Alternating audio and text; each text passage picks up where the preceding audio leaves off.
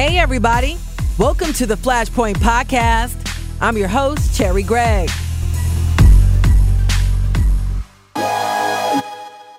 We're walking you through the flames. This week, the debate is on the college admissions scandal. And since it's Women's History Month, our newsmaker of the week is the first woman to ever run Philadelphia's prison department. And finally, our change maker is gearing up to celebrate the 100th anniversary of women getting the right to vote. We'll be right back. Flashpoint is sponsored by the Gift of Life Donor Program. Organ donors save lives. Register today at donorsone.org.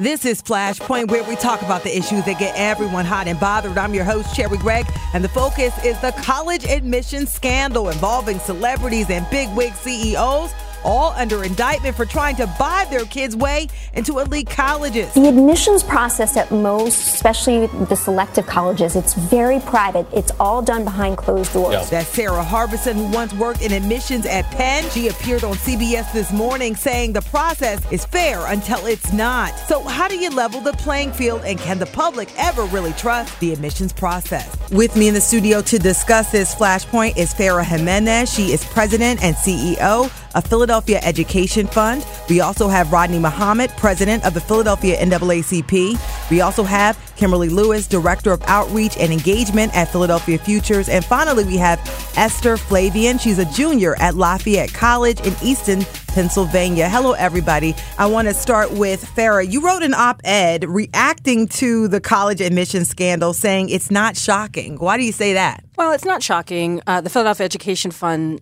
provides college access programming to 6,000 low-income students every year. And one of the things that we recognize is that the reason we do this work is because families, not just wealthy families, the ones that got caught up on the scandal, to guarantee their students admission into the college of their preference. But middle-income families are constantly investing in strategies that help elevate their students' chances of getting into a quality school. Things like paying for SAT prep, paying for quality education by choosing private schools, or looking to get in special admission schools. Sometimes they're paying for specialized coaching for their kids, and even special videographers who capture their kids in athletic prowess so that they have a higher chance of getting in on athletic scholarships. So everyone's trying to make sure their students have great access to a quality education. Rodney, I mean, you heard about this. Is this sort of affirmative action for the rich in a way? It resurfaces the argument, because they've been arguing this at the Supreme Court level. The Trump administration has talked about taking race as an equation out of college admissions, and so there's some recent debate going on about it. You know, there's an old axiom, like an African proverb: all one need know is what type of society you want. That automatically determines your educational system. So when you have an enrollment system where the top 1% in this country have their children in the 100 top private elite, considered Ivy League universities, they have more of their children enrolled in the top 1% than the bottom 50% of this society. That shows a pattern, and that shows that you're building an intellectual academic hierarchy that will marginalize larger and larger numbers of people that don't get those opportunities. Kimberly, you go out. What has been the reaction from families when they heard this? I don't think anybody in our circle at Philadelphia Futures was particularly surprised. There's a heightened sense of stress and anxiety around the college admission process for many, many families. So I don't think that people were surprised. But what we do at Philadelphia Futures, we just provide access to first generation of college students in Philadelphia. And then through our Outreach Futures work, we can go out and talk to families in the broader community. And I think we're continuing to just keep our message of students, especially those who are the first in their family to go to college, need to really arm themselves with a lot of knowledge, and very early on, starting at least in 9th grade, maybe sooner, with information about the college application process and how it works. How do you research colleges? You should be visiting colleges. How do you advocate for yourself in the process?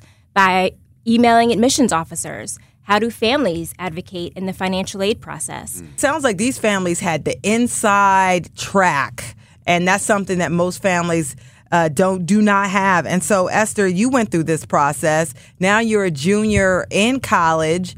What's the buzz on campus? No one was fully surprised that this happened. However, it did create an interesting climate change. A lot of the first generation students on campus felt like for their coming, it would just be so much harder for them to get on campus. And the thought was how do we create more access? How do we get them the information that they need so that this doesn't happen to them, or that they feel that they won't have the ability to achieve entering a college campus. Who's the real victim here, Farah? I think it's any student who feels like they didn't get into a college of their choice as a result of it. But in the end, we've had an expansion in the number of institutions that students can attend. And so there are a lot of collegial options.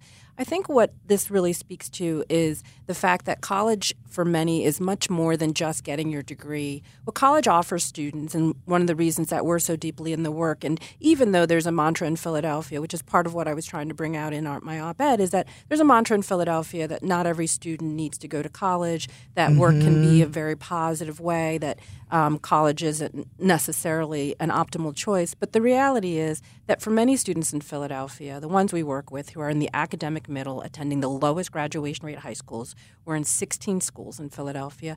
They're attending schools where the average graduation rate from high school is 67%, where the average college completion rate is 40% or less, that they need this leg up that college gives them.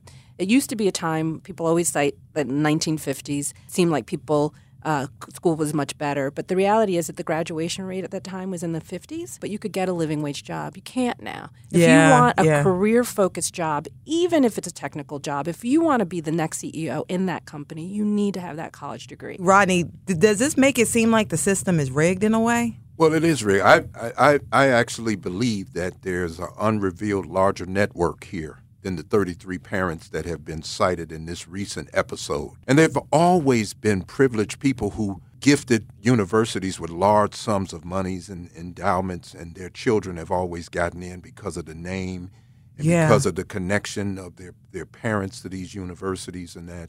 And that's not illegal. That's not illegal, though. We're not talking about things that are illegal. These have been moral arguments. Slavery was legal, but it was immoral. These segregated patterns of living, historically the NAACP has had to fight. It took 20 years to bring about the 1954 court decision. And right now you're going to see crippling effects, and you're going to see them arguing that many of these blacks and brown children are not equipped to get into some of these Ivy League universities because they're not having the kind of help. But even with all the help, these are kids with the help. They had people taking their tests for them. They weren't taking these tests themselves to even qualify to get in. Even if this isn't a case. These are kids who had all the privileges, and so I want to go. The real victim is society itself. When you're not allowing the average American, despite color, ethnicity, or whatever, to have a real shot at doing their best in this society, you're crippling your own civilization here. And I know a lot gets done behind closed doors. How is the sausage made? What are they doing in there? Well, one of the things that we do, we have partnerships with colleges. So right now we have 12 college partners, and part of that partnership is that those folks can come in and give us more insight, and then we can give the students more insight. I don't think that many colleges will reveal fully how their decisions are made, just because I think there are a lot of complexities, right, about how they build a class, their institutional priorities, their financial aid budgets that they may not reveal to the general public. Where I think students and families can be empowered is this is really where students have to do a lot of research to understand what are the things that they're even requiring. Why are they asking you for a transcript? What does that mean? So when we tell students that and we break down that conversation and begin to unpack, this is why they're asking you for these things. This is why it's important. We are kind of pulling back the curtain a little bit where we can. And then, of course, and again, going back to the resources, giving fully comprehensive resources like a Step Up to College guide that breaks out, this is why there are standardized tests. Here are the differences between the SAT and the ACT. And when they're offered, those are just important steps that in Philadelphia our students may not have access to in a very large and often under-resourced district. But those small pieces, where students and families can get that information can be empowering. When you heard about this, Esther, would you feel like you were helped or hurt to have things rigged for you and you may or may not have even known? Ultimately, it was to the students' disadvantage to have this happen because it just creates just like a longer path of mistrust within the process. And the college admissions process is something that's so stressful, and it's like you want to do your best. Like obviously, as a parent, you would want your child to achieve all its goals, to go to the best college or university that your child would want to. But at the same time, to do this not only hurts your child, but it hurts every other child in the United States in the sense that it's like you understand that you're offering something that not everyone has access to, and it just creates a larger divide. Mm-hmm. And I think something that Futures does that is really great is that they try to bridge the gap, and especially in Philadelphia. So I went to a magnet high school, but I also understood that I had friends who went to neighborhood high schools that didn't have the same opportunities that I did by going to a magnet high school.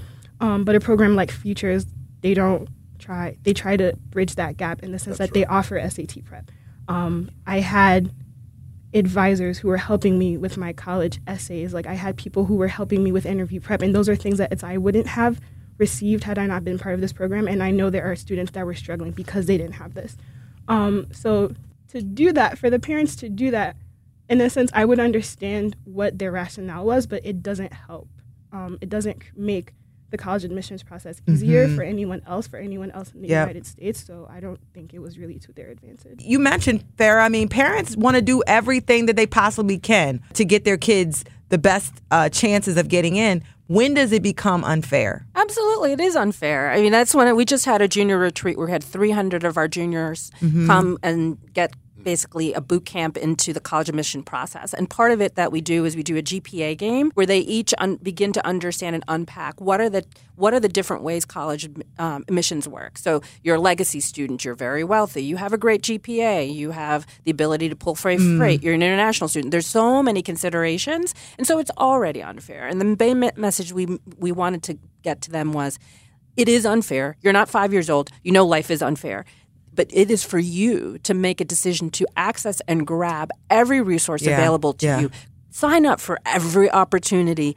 Go grab the bull by the horns because you have college material. You are college material. If you hear your college material, you're going to set yourself up to reach that. So can colleges be trusted? Because you just heard it's all these factors. Can they be trusted? I have to say no. When you go back historically to many of these universities, they played a big role in legitimizing the slave system. They were attended primarily by children from slave owners. They have no gain in changing the system that benefited them. To correct a lot of historical wrongs, it was felt that affirmative action could help bring about diversity was supposed to be the true outcome of this. As they fought against affirmative action and that, even with the outcome of more and more white children at these elite universities, when you measure America up to other industrialized nations, they're still falling behind. It is costing this country. And those are the kind of things that the NAACP and Dr. King and them were fighting against from a moral plane, not just academically. And so, you hear this. Is there going to be confidence? Can we get the confidence back in the system? So one of the things I think, at least in the last 5 years, that has been a trend, and of course, like a lot of trends, they're too late, right? And they come as a result, they're not proactive. They come as a result of a lot of people wringing their hands. Is that I do think a lot of the highly selective colleges are beginning to put an emphasis on first generation to college students. And that, I think, and especially after this scandal, will be more of a conversation where colleges understand they have a due diligence to serve a diverse population of students. Some of the things that Farrah mentioned, that is now, university presidents and board of trustees are going to be asking colleges, where's your commitment? Whether it is financial, and how you disperse your aid. It's inclusion, how you review applicants that come from populations that aren't necessarily wealthy or coming from select high schools across the United States. And it's about access. And, the work that a lot of the organizations in Philadelphia do is creating that access point for students and bridging that gap and connecting with admissions counselors and university presidents to start and have those conversations. So this could actually give you all fuel to say, look, we see what goes on behind closed doors. Prove that you're not one of these. It's one of the reasons why we created partnerships. That our students need to have those those access points in the admissions process. And then financially, they need to have financial aid packages that are sustainable for them to attend institutions like Lafayette or Dickinson or Villanova. Yeah. Put the money where the mouth is. Esther, do you ever feel like you have to work harder? I did feel a sense that I had to work harder just because I knew coming from my background, I didn't have the same access to even things in high school. For example, just an anecdote, I took general chemistry my freshman year, and I realized how many students already had lab experience, whereas in my high school, that wasn't something that was provided because we didn't have the funding for it. So that did take a lot more of me doing my own research and like, how do I better myself as a student? Because yes, I made it into the school, but the goal is ultimately to graduate. There's a sense, I think, for a lot of first generation students, that's like you're kind of like holding your whole community on your back. And to an extent, like, I understand that pressure, but I feel like I was also very well equipped. Philadelphia Futures, they kind of told me the truth. They didn't really hide anything. They told me, you might be the only person of color in your class sometimes. And that's a fact. And that's been a reality, especially for me at Lafayette. But I think I've taken that in a sense of pride and just showing that it's like I can make it and I will be a success story. Yeah. So it's like, yes, I do work harder, but I know what I'm proving. I don't want to just be another statistic. When is preferential treatment justified? I mean, I guess when there are students who are showing exemplary talent in a particular area, and the universities also use preferential treatment at some level to create the diversity in their class. So I remember as an undergraduate hearing from college admissions that if you were a kid from Nebraska and you were applying to an East Coast school, your advantage, you're more likely to get in. So there's a lot that goes into the mix. I think the main thing I would encourage people to take away from the scandal is that don't count on the institutions to level the playing field. Count on yourself to do that. Do what you can to prepare your student, no matter where you are in the economic strata. Do you think the courts? We have a very conservative court coming up, and do you think they're going to ignore this as like it didn't happen? No, we're fighting at the national level. We've been fighting, and I just really want to commend you because you really hit a heartstring when you just said you realized you didn't have something, but you didn't give up. And I really want to tell you I appreciate that in you. You didn't use what you didn't have as a reason to discontinue in that, and you stayed in the fight. And yes, we do have to do twice as good in too many cases because of where we start. And I just want to say that society ends up colored by this because this is a way of engineering certain students in and disallowing others and even having the crippling conditions before someone can get there to say, oh, poor thing, you just didn't qualify. This is why you had a Chief Justice, Scalia, who recently passed, saying that he always felt that blacks should be in lower track educational experience. They just don't have what it takes to keep pace with these Ivy League universities and that.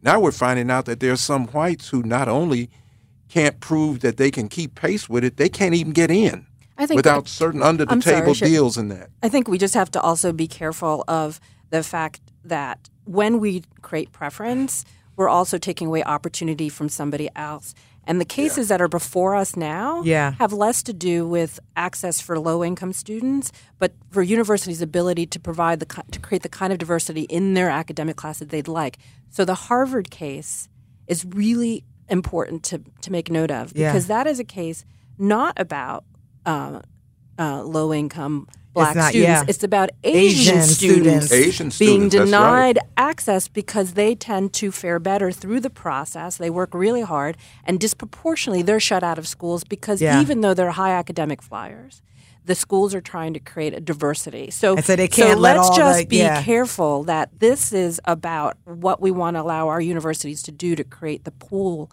that they want in terms of diversity of thought, diversity of experience. But I got to, make this, and I want Kimberly to talk about this because college isn't a charity. It costs a lot of money to run institutions. And so some say, they need these kids whose parents can write the big checks. They are a critical part of any university. What's your response to that? That goes back to the complexity and why colleges are often hesitant to really give the ins and outs. A lot of institutions are tuition driven, so they generate their revenue from tuition dollars. Whether it's a business. Right. So, to have brand new labs and faculty and, to make sure that they are keeping up with all the things that they need to attract more students, they do have to generate revenue. So that is a part of the process of the business of college admissions that I think is, part of this. And I think that part of why this scandal is so attractive is not, necessarily also because it's wealthy folks. There's celebrity involved. And I think it just brings together a lot of issues in a process and a topic that creates a lot of anxiety for folks. Yeah. That's why you can have diversity in the basketball team and the football team. You can be all black as long as it's winning and generating billions of dollars for these universities. Now that you're in there, you 3 years in, you got one more year to go. What is your dream for yourself? Right. So I currently study psychology and French, and I'm focusing on behavioral neuroscience. So my dream would be not only to graduate Lafayette, but to in turn complete a PhD program in behavioral neuroscience so that I can have my own practice. My goal is really to change the stigma against mental health within not only the African American community, but also the Caribbean community. So I'm originally from Haiti, and I understand the complexity of mental health. So that's really something that I want to do, just make an impact on the community and just really to not only change the stigma, but to be a stepping stone and a role model for others that come after me. Wonderful. And because this is Flashpoint, we do have to wrap this up. Where do we go from here, y'all? How do we restore the trust in the system and make it a fairer playing field? One of the ways to do that is to make sure people have as much information as possible. The work that we do at the Philadelphia Education Fund, the reason that we embed it in our schools, is in our public schools, the reason we work in neighborhood high schools and low-grad high schools is because those are the students who are going to least have access to information about what the college-going process looks like. And even though not every student is going to make the choice to go to college, they need to know what the steps are that are required, because many of them may decide later that this is a choice that they want to make. And give us the website. So the website we recommend people to go to is phillygoestocollege.org. You can't do it by just ignoring historical wrongs. So getting rid of affirmative action is not the answer. However, I would admit that we should constantly review it, refine it as we move forward. And I just say this as my last statement. A connection may get you there, but you got to ask the real question: do you have the stuff to stay there? Affirmative action can bring you to the party, but it doesn't graduate you. And we'll go to you, Esther. What do you feel will make it a fairer playing field? When thinking of just diversity and inclusion, we also need to think about equity and what that really means. There's more to diversity than just finances, whether it's race, whether it's thought, but it's also just thinking about equity and understanding where your students are coming from and how they start and how to really support them. Wonderful. Final word. The message for students should be not to discount themselves and not to feel like college is not attainable based on this particular situation that's at hand. For parents, feel empowered, especially parents who that child will be the first to go off to college. Connect to an organization, find resources. And then for colleges, think deeply about what real access work means. And then, at Philadelphia Futures, we have our Step Up to College guide. We also have a summer supplement that is geared toward rising high school seniors. To get them through their process, we have an app. So all the ways that students would want to get information, we offer those resources. Give the website. Step Up to College and PhiladelphiaFutures.org. Shafera Jimenez, Rodney Muhammad, Esther Flavian, and finally, thank you to Kimberly Lewis for coming on Flashpoint and talking about this issue in the news. Next up, she's the first woman to lead Philly's prisons. You have to seize every opportunity. Her approach to corrections and why it's disrupted the status quo. We'll be right back.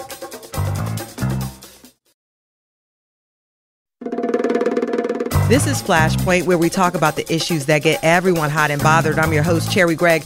And one thing that gets Philadelphia residents hot under the collar is mass incarceration. And over the past 3 years, Philadelphia has decreased its prison population more than 40%. And last May, the city closed the House of Correction, a nearly century-old prison so notorious it was known as the Dungeon. Now, while the effort has been accomplished by work by the DA, courts, defenders, the prisons have been a major component. And in 2016, Blanche Carney became the first woman ever to be named commissioner of the Philadelphia Department of Prisons. And we are on State Road in her office to talk about her barrier-breaking work. Commissioner, welcome to Flashpoint. Thank you. It's been nearly 3 years. Can you believe it? No, I can't. Time goes by fast. So I want to go back and talk about, when you found out that you would become the first woman commissioner of the Philadelphia Department of Prisons. What went through your mind? I was truly humbled. and I was honored to accept the position. And given the history that the prisons has always been led by male commissioners, and I believe that as a female, I brought such a unique perspective. And that perspective was coupled with my experience in corrections, but also my social work background. And in that lens, it really gave me an opportunity to operate the prisons holistically, not in a punitive sense, but in a restorative sense, coupled with programs and services for the inmates here at the PDP. Yeah, and I've had a chance to come here and see some of the programs at work. You know, when the Pope came, we mentioned that. Yes, we did. There were men and women working on furniture. They were building things for the Pope. And I think one of the unique pieces about the papal visit was that the inmates had an opportunity to showcase the vocational training that we offer here behind the walls. So it's not that people are just here in cells or hanging out, but they're actively involved in programs and services. And that was indicative of that chair that we presented to the Pope during his visit. But with change comes controversy, because there was a lawsuit filed. Like, as soon as you got appointed, it was like, oh no, people were mad. Men, specifically, a man was mad, filed, said he was passed over. How did that impact, you coming in trying to lead, in a very historic way? Or did it? I think the responsibility that I had was to demonstrate my leadership skills. And my leadership skills is that I have to operate the Philadelphia Department of Prisons effectively, efficiently, and with fidelity. And in doing that, really not being given attention to that, but I still had to move the work along. I still have inmates in custody that need programs and services, staff that need training and supports. I have the community partners and criminal justice stakeholders that are engaged in our operations on a daily basis. So the work has to go on, and I just have to stay focused with the vision, and that's to make sure that this is operating effectively, efficiently, in a humane way. I read an article and they said that your approach to corrections disrupted the status quo. Could you explain what the status quo was, and then your holistic approach was very different? It is a restorative approach. And so when you operate a correctional department and the lens is, okay, people have been accused or committed of a crime. So they come into custody, and what do? There is no wasted time in corrections. You have to seize every opportunity. And so when I started to introduce restorative programming, evidence-based programming, behavioral health programming into the department, I don't think it was so much of an interruption as to looking at and educating staff of why we need to move forward in these programs and services. So it just cannot be one-sided where you're giving attention to security measures, but you have to couple that with programs and services, because we're dealing with human beings and they're multifaceted. And so coupled with the expert correctional practices that we have in place, you can introduce cognitive behavioral therapy, anger management, substance use treatment in a meaningful way, because we understand that these people that are here now will be returning to our community. And it's incumbent upon us that we prepare them as best we can prior to release, so that when they do return, hopefully they do not recidivate and re-engage with the criminal justice system. And that was that different lens. It really put a spotlight on programs and services and how we couple that with our correctional practices. Back up a little bit. What drew you to corrections in the first place? I started out as a foster care social worker, and I had a client that her mother was incarcerated, and that was my first engagement with the prisons.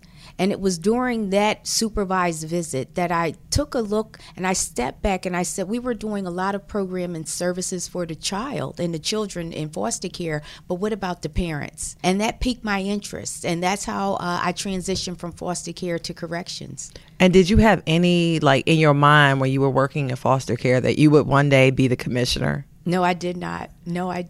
I was happy in the foster care system, but it really shocked me to see, if we're going to talk about reunification, family involvement, what services were there for the parents. So this was a transition, a big transition from foster care to working with adults in prison, and working my way through the ranks Here at the department, started out as a social worker and went through and worked my way through deputy commissioner for restorative and transitional services, and then ultimately being appointed commissioner of the department. What are you most proud of? If you were to say, okay, these are the three things, this had a huge impact. Us working with our criminal justice stakeholders. It's no longer a siloed approach. We were able to work together on the MacArthur grant. And that is the reason why the population today is decreased by 44%.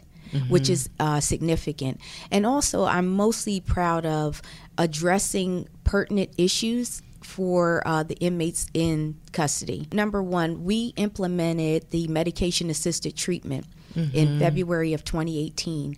As folks were coming and being admitted into the department, our medical staff were assessing quite a few folks that were addicted to opioids. We had not had previously a medication-assisted treatment, and that was a need. And it was a need that we had to meet. So we implemented in February of 2018, and to date, we've engaged over 1,300 inmates on MAT. And given the fact that, the epidemic that is in Philadelphia, but those folks find themselves coming into custody, we have to treat them. And there wasn't an option just to allow people to withdraw with really no concrete MAT program. So I'm very proud of that. And given the fact that 25% of the population that were engaged for MAT are women, I knew I had to address that because these are mothers. Yes. They have children in the community. And if we can help people recover prior to release and have a continuum of care for treatment post-release, that also has a better outcome for their children and their families. So you're really thinking beyond incarceration. Now, I know with budgets, there was a lot of pressure, and there is a lot of pressure on you to cut costs, and people thought, you know what, now that the prison's closed, now that there's less people, this should be cheaper. Have there been any savings? There's been minimal savings, given the fact that with the closure of House of Corrections, that allowed me to redeploy staff that were assigned at the House of Corrections to the 5 other major facilities. So we have a huge campus imprint here in the city. So with the redeployment of staff, it also afforded me the opportunity to also implement out of cell time program for inmates in administrative or punitive segregation that have committed violations inside the prisons. But it gives people in that status an opportunity to work their way out back into general population. So cognitive behavioral therapy is another major initiative, being the commissioner, understanding that there is criminal thinking. And how do we address that? And so you don't leave people to themselves. You engage them in an evidence-based way, offering cognitive behavioral therapy that addresses anger management, impulse control, goal setting, so that they can work their way out. So what you did was shift the focus of the funding to reinvest into programs and services. So even having a 44% reduction, you still have to provide robust programs and services, and that comes at a cost. So the cost savings was reinvested into those particular initiatives. Now, was there any challenges? Because I know with decreasing prison population, I mean, it sounds easy. Well, what were the major challenges here? Well, I think the major challenges is really educating folks that even though the population has decreased, we still need to reinvest in programs and services to help people transition back to the community. If you are not doing restorative practices and programs and services,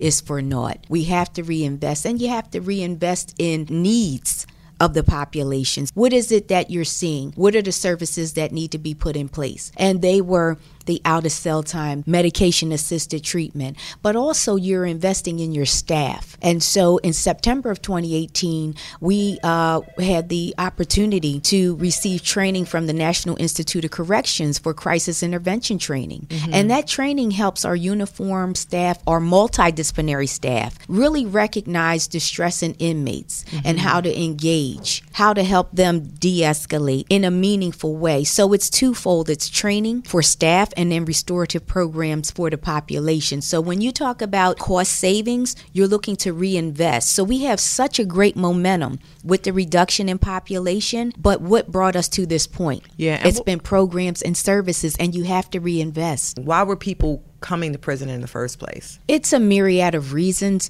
I think one of the major indicators with the work of the MacArthur is that we looked at the overall criminal justice processing across all stakeholders. And we were able to identify areas that we could do better as a city to assess the right people being in custody for the correct charges and offenses. And so that was a major shift. But that was all done through the major stakeholders coming together. But that's also a delicate balance because we have victims in the community. Yes. What we deliver here, I'm always thinking, how can we play a part in reducing re-victimization or new victims? And that's the support of programs and services. When the lens was really put on mass incarceration, all of the criminal justice stakeholders came together and said, we're going to address this collectively. We're no longer going to operate in silos, and we're going to share data, and we're going to come out with meaningful initiatives that will help assess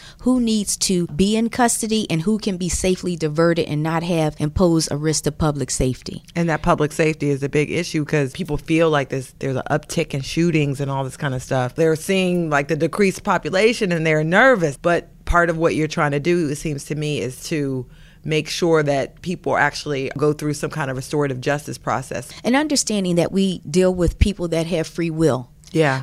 But the key here is giving people access to programs and services that maybe they have never been engaged with before, or it was limited. But once you're exposing people to a different way to think through things, to de-escalate impulse control, this is just the start. And they have to finish the work. But the exposure of those types of programs and services, and also the administration is committed to looking at what's happening in the community with the recent release of the violence prevention strategy. That's major. So it's all of us coming together to address this issue, all hands on deck. So while I have a stake in it, you have other criminal justice partners doing their part to say we're going to keep pulling and plucking away at this until we really start to make those meaningful impacts. There's a lot of women working in the prisons these days. Yes, I'm proud to say that because the female correctional officers, they bring a unique skill set as well. Really, it demonstrates that women can do jobs that were historically male-dominated if given the opportunity. They have the same skill set, if not better, to come into such an environment and interact in a meaningful way, to de-escalate in a meaningful way. But overall, the correctional staff have been phenomenal in really taking a look at, okay, how will this benefit me? So it's twofold. It has to be not just for the inmates, but if it starts to decrease incidents, then that makes the correctional officer's job easier as well. What's on the horizon for you? With the reduction in the population, understanding that the lower custody level or lower risk folks have transitioned out and been released back into the community, the next heavy lift will be to look at restructuring program opportunities for the medium to high custody folks. That historically, the programming and reentry services has always been relegated to serving the lower level folks. Now you have medium to high risk, and we need to be thoughtful in bringing on new programs that will address their needs and help them transition back to the community, because those are the folks with the most serious charges or convictions in custody at this time. What was the major challenge being a woman in this role? Because being the first anything, you take a lot of daggers. You have to stand in your own truth. You have to be confident, and you know what you know. And you still have to lead. And it's not always about talk. It's through leading. It's through action. It's through building a team. And so realizing that it's not just me as the commissioner, but it's really building my team, fostering relationships, interdisciplinary, because it's so easy to just say, you know, I'm going to do what it is I do and not understand how that has an impact on the other disciplines. I am an advocate of building my team from within, empowering them with their skill sets to go off and run their operation effectively. And that's been one of my successes. That's one of my strengths, is building the team. So how do you take care of yourself? Self-care is huge in corrections. Yes. You have to find time to meditate, I do. Namaste. I'm a Christian. I meditate. I pray. But also, you have to really have time with family and friends and your support system. And in these positions, you give it 110% every day. At least I know I do 110% every day, but I do have a strong support system. And your self-care has to also be on your agenda, because if you're not well, the department won't be well. And that's one of the keys. I think we sometimes overlook that, and you're going full speed ahead, but you have to be able to step back and take that time for the self-care. And my last question for you is, I just interviewed a young woman who is about to graduate from Lincoln University, and she wants to go into corrections. Your advice to young women who may end up like you? Don't be afraid to walk through the door. When given an opportunity, walk through the door. Oftentimes, we as women, we talk ourselves out of opportunities. Don't do that. You have what it takes to walk into these doors, to do this type of work, whether it be in corrections or another field. Give yourself time to grow, but also don't cut yourself off from opportunities for fear. And I believe sometimes that self-talk will say, I don't know if I could do that. Am I the right person? You are the right person. Take the opportunity, seize it, and move forward and watch what happens. Well, we're going to be watching to see what happens. Congratulations to you. 3 years, you made it through. Yes, thank you. Thank you. And a lot has been accomplished. So thank you so much to Commissioner Blanche Carney for being on Flashpoint and talking about this issue in the news. Thank you. Next up, they're building a vision for women 100 years after gaining the right to vote. We're in kind of the second year of the woman. What's happening now and what's to come for the centennial. We'll be right back.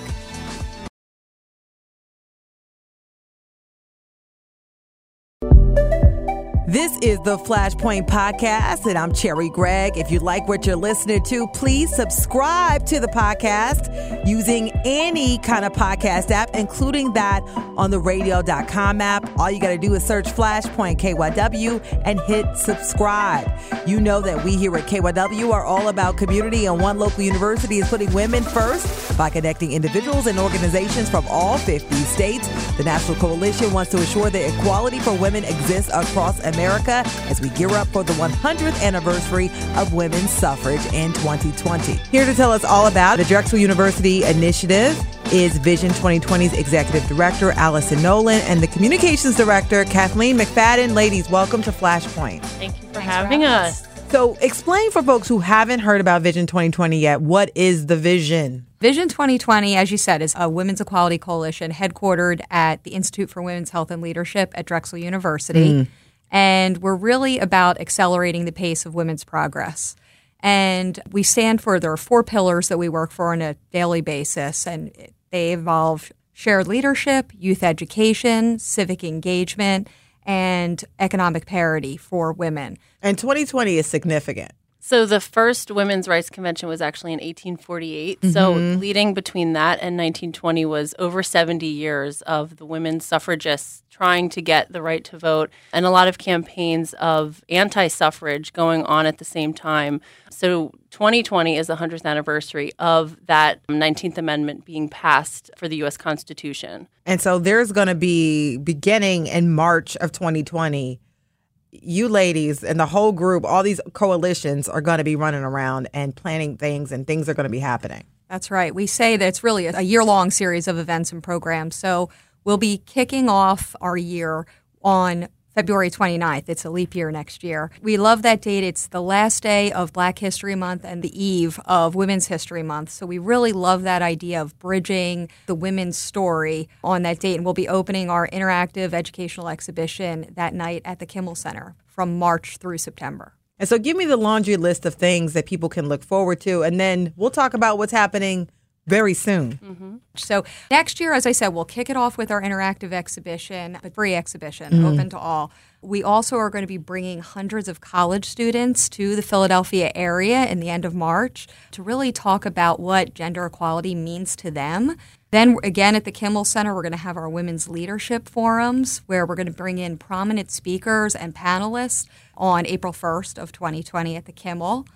Every year for the past 5 years, we've had a Toast to Tenacity where we do a little bit of a history look back at the women's rights movement. And then at the end, we toast with grape juice because back in 1920, it was prohibition. Oh, memories. Yeah, we toast with grape juice, the work of the suffragists and all they did for us. And so when we think about this, I mean, because there's a long history of women fighting for their rights. And right now, we're at a place where we see a shift. That's right. It's really interesting for us. Vision 2020 was actually founded 10 years ago. And our founder is Lynn Yackel, who has been involved in politics for many years. And she ran in 1992 for Senate. So she's been involved in politics for years. And this movement, that was the first year of the woman, people called it. And now we're looking and people are talking about we're in kind of the second year of the woman and what's that going to look like? We now have more women in Congress than ever before. And are we kind of on the eve of potentially having a woman president? So it's really exciting to see how far it's come in Lynn's lifetime and how she's made Vision 2020 and her life's work about that. Yeah, I mean, and Lynn was on a Flashpoint show we did on women. And one of the things we talked about is that there had to be a lot of different things that had to happen in order to really have gender equality.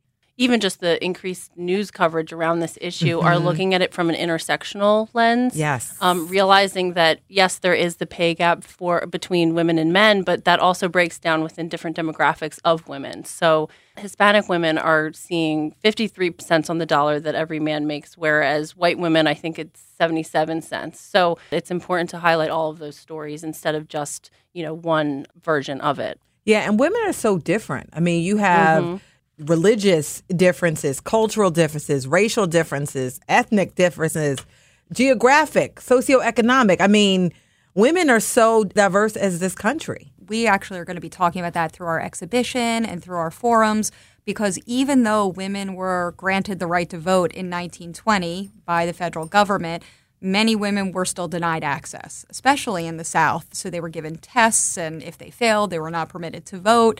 So we're going to try to bring all that to light because not many people know those stories. Yeah, and then you're referring to women of color, black women in the South. Jim Crow is happening. So on March 26th, you all have something happening. And you will be there for it. Yes, I will. So we're actually partnering with a bunch of different groups within the city, and we all came together because we're all wanting to talk about what's happening next year and really elevate the significance of this really important 100th anniversary milestone. So the focus of the event is going to be, it's at the Free Library. We're doing 2 panels. One is focused on the past, and we're bringing in historians and authors to really talk about what it was like during the suffrage movement, some of the divides that were happening among the suffragists. And then the next panel, we're going to bring in Melinda Johnson from our team at Vision 2020 will be there to talk a lot about what's going on next year in 2020 here in Philly and how people can really get involved and sort of those priority areas of how can we really advance women's equality quickly. I feel like once it hits a critical point, then it goes lightning speed. Yeah, and I think that's something that you and Lynn talked about last year too, was this Me Too movement. And I think that really kind of awakened a lot of societies saying, oh my gosh, there are these inequalities and these microaggressions that women are having to deal with at work and at home and in different social situations. So it's important to really talk about what has contributed to that and what has sort of built up to this Year of the Woman 2.0. It is moving in the right direction, but there's still a lot to make up for. And so anything else you want to add that maybe I didn't ask you about? I will say that we are partnering with a bunch of different organizations around Philadelphia called the Women 100 Proud Partner Network. So if you work somewhere, if you know of a group that's planning on doing some programming around women or to highlight women in their field, we would love to work with them. So we invite as many organizations in the Philadelphia area and beyond that across the nation to sign up as proud partners so that we're spreading that message of women's equality even further next year. Wonderful. So lots to look forward to now and in 2020 as we gear up to celebrate. So Vision 2020, go to drexel.edu/Vision 2020. All right, for more information. So I want to say thank you to Allison Nolan and thank you to Kathleen McFadden for coming on Flashpoint and talking about this issue in the news. Thank you for having us. That's it for the Flashpoint podcast. I hope you enjoyed this exclusive content. Please follow us on Twitter. Our handle is Flashpoint Show. You can also follow me at Cherry Gregg. And if there's an issue in the community that makes you hot under the collar, please let us know, and we'll walk you through the flames. As Supreme Court Justice Sonia Sotomayor once said, until we get equality in education, we won't have an equal society. I'm your host, Cherry Gregg. Until next week, thanks for listening.